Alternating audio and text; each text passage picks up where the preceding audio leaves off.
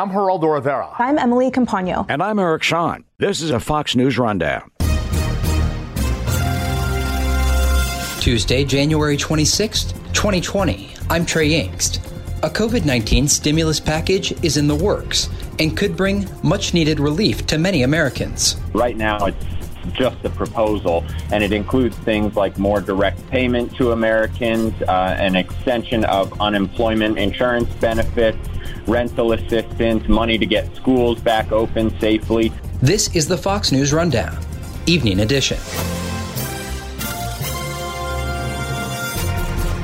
One of the first tasks facing President Biden is dealing with the fallout from the coronavirus pandemic. The president said he is open to negotiating the amount Americans will receive under his plan.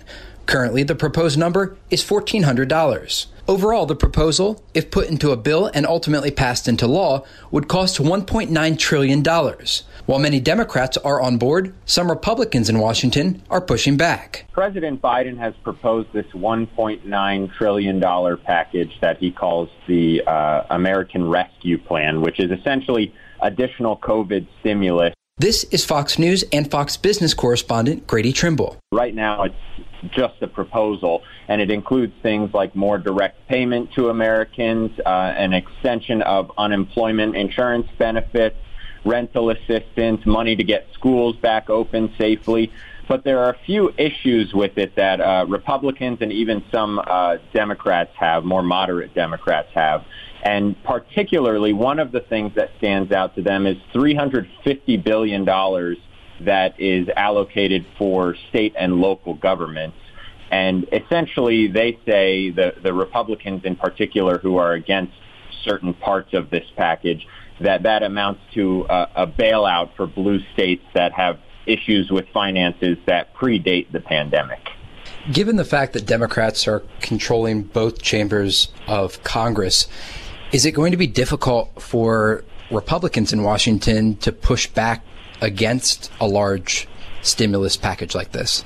I think based on what I've seen, there is a chance that it goes through debate and has to be reduced in size because the Democrats would essentially need everybody on board, 50 of their own senators plus 10 additional senators to get this through as is without going through a more complicated process, which it looks like it's going toward based on our other colleagues reporting. It looks like maybe March is when they would be able to take this up because of the processes that they have to go through.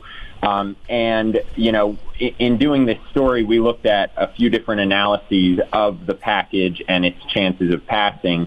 And one of the ones we used is from Moody's Analytics.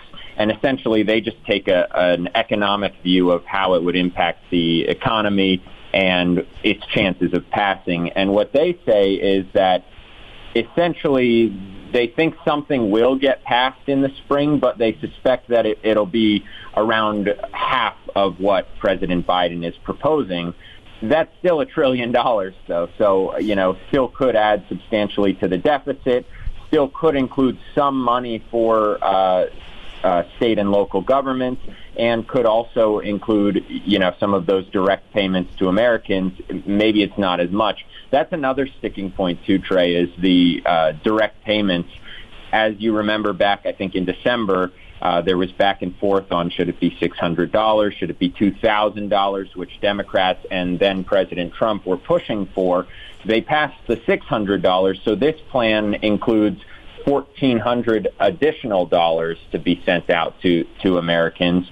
But that's a $425 billion price tag. So that's a good chunk of that nearly $2 trillion package is those payments alone.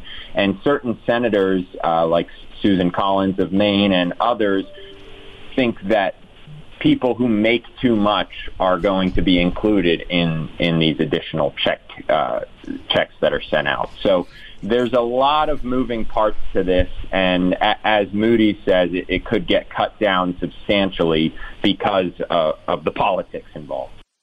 You've been listening to Fox News and Fox Business correspondent Grady Trimble. We'll be right back. I was going to ask you about the politics. I mean, is there some middle ground in all of this?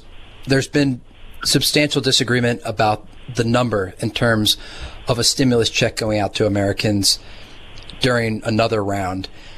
There have been a lot of conversations about what the response from the former Trump administration looked like to COVID as a whole, and if the economic concern came too late in the pandemic, once all of these businesses and individuals were suffering.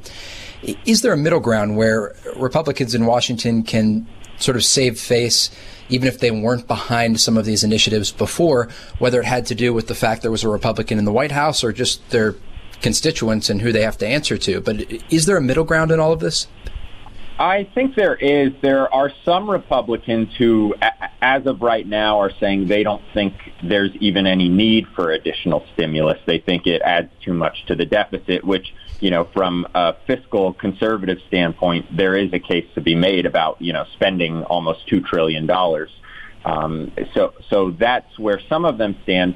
But I think with the shifting of power to the Democrats, not only in Congress, but also, the presidency, I think there might have to be more wiggle room on the Republican side to maybe get something passed that is sizable, but not necessarily this $1.9 trillion proposal. So if you look at certain elements of it, a lot of the money that Biden is proposing, or more than $100 billion, would go toward the pandemic response, things like testing and supplies and vaccine distribution.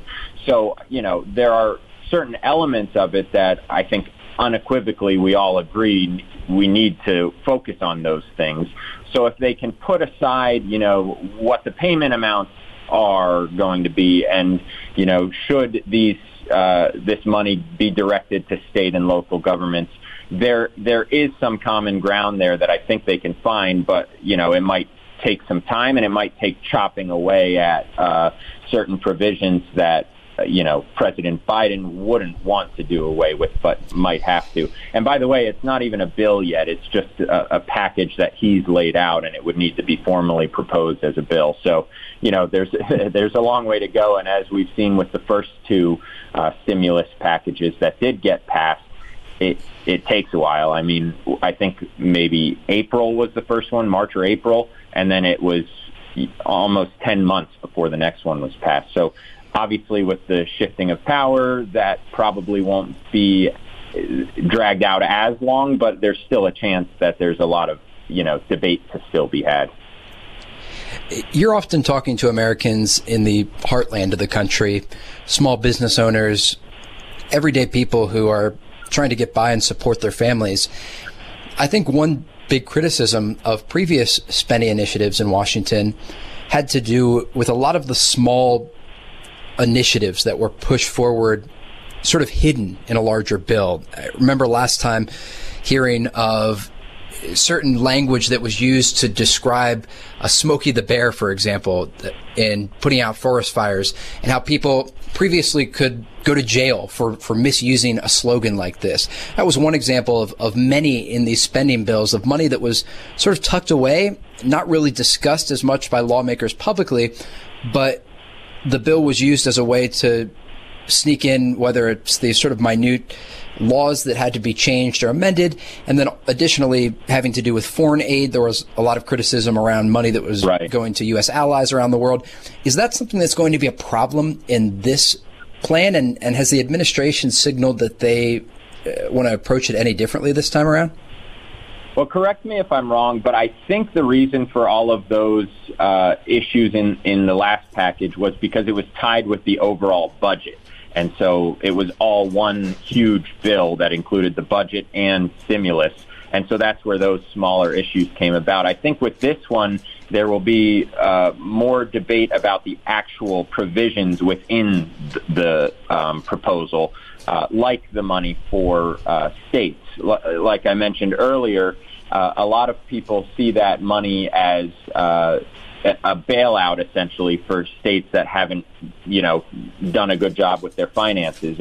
Illinois, as an example, with more than $100 billion worth of unfunded pensions. A lot of people say that's the root of the problem. And also, some of the Democratic states were the ones with the more restrictive COVID measures, so now they're being financially hit harder by the lack of taxes coming in. And that has, created bigger problems for them. And so, the argument is made, at least by conservatives, that, taxpayers shouldn't essentially bail out these states.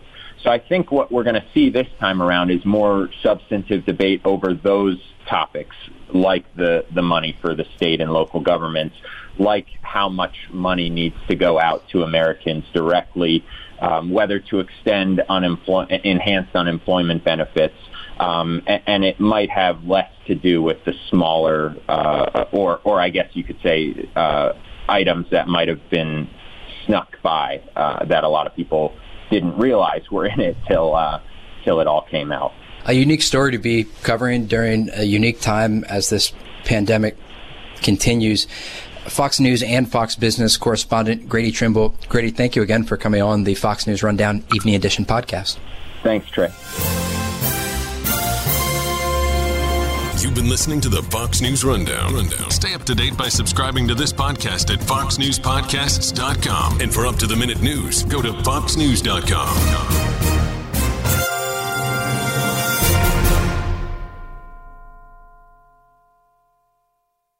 From the Fox News Podcasts Network, subscribe and listen to the Trey Gowdy Podcast. Former federal prosecutor and four-term U.S. Congressman from South Carolina brings you a one-of-a-kind podcast. Subscribe and listen now by going to foxnewspodcasts.com.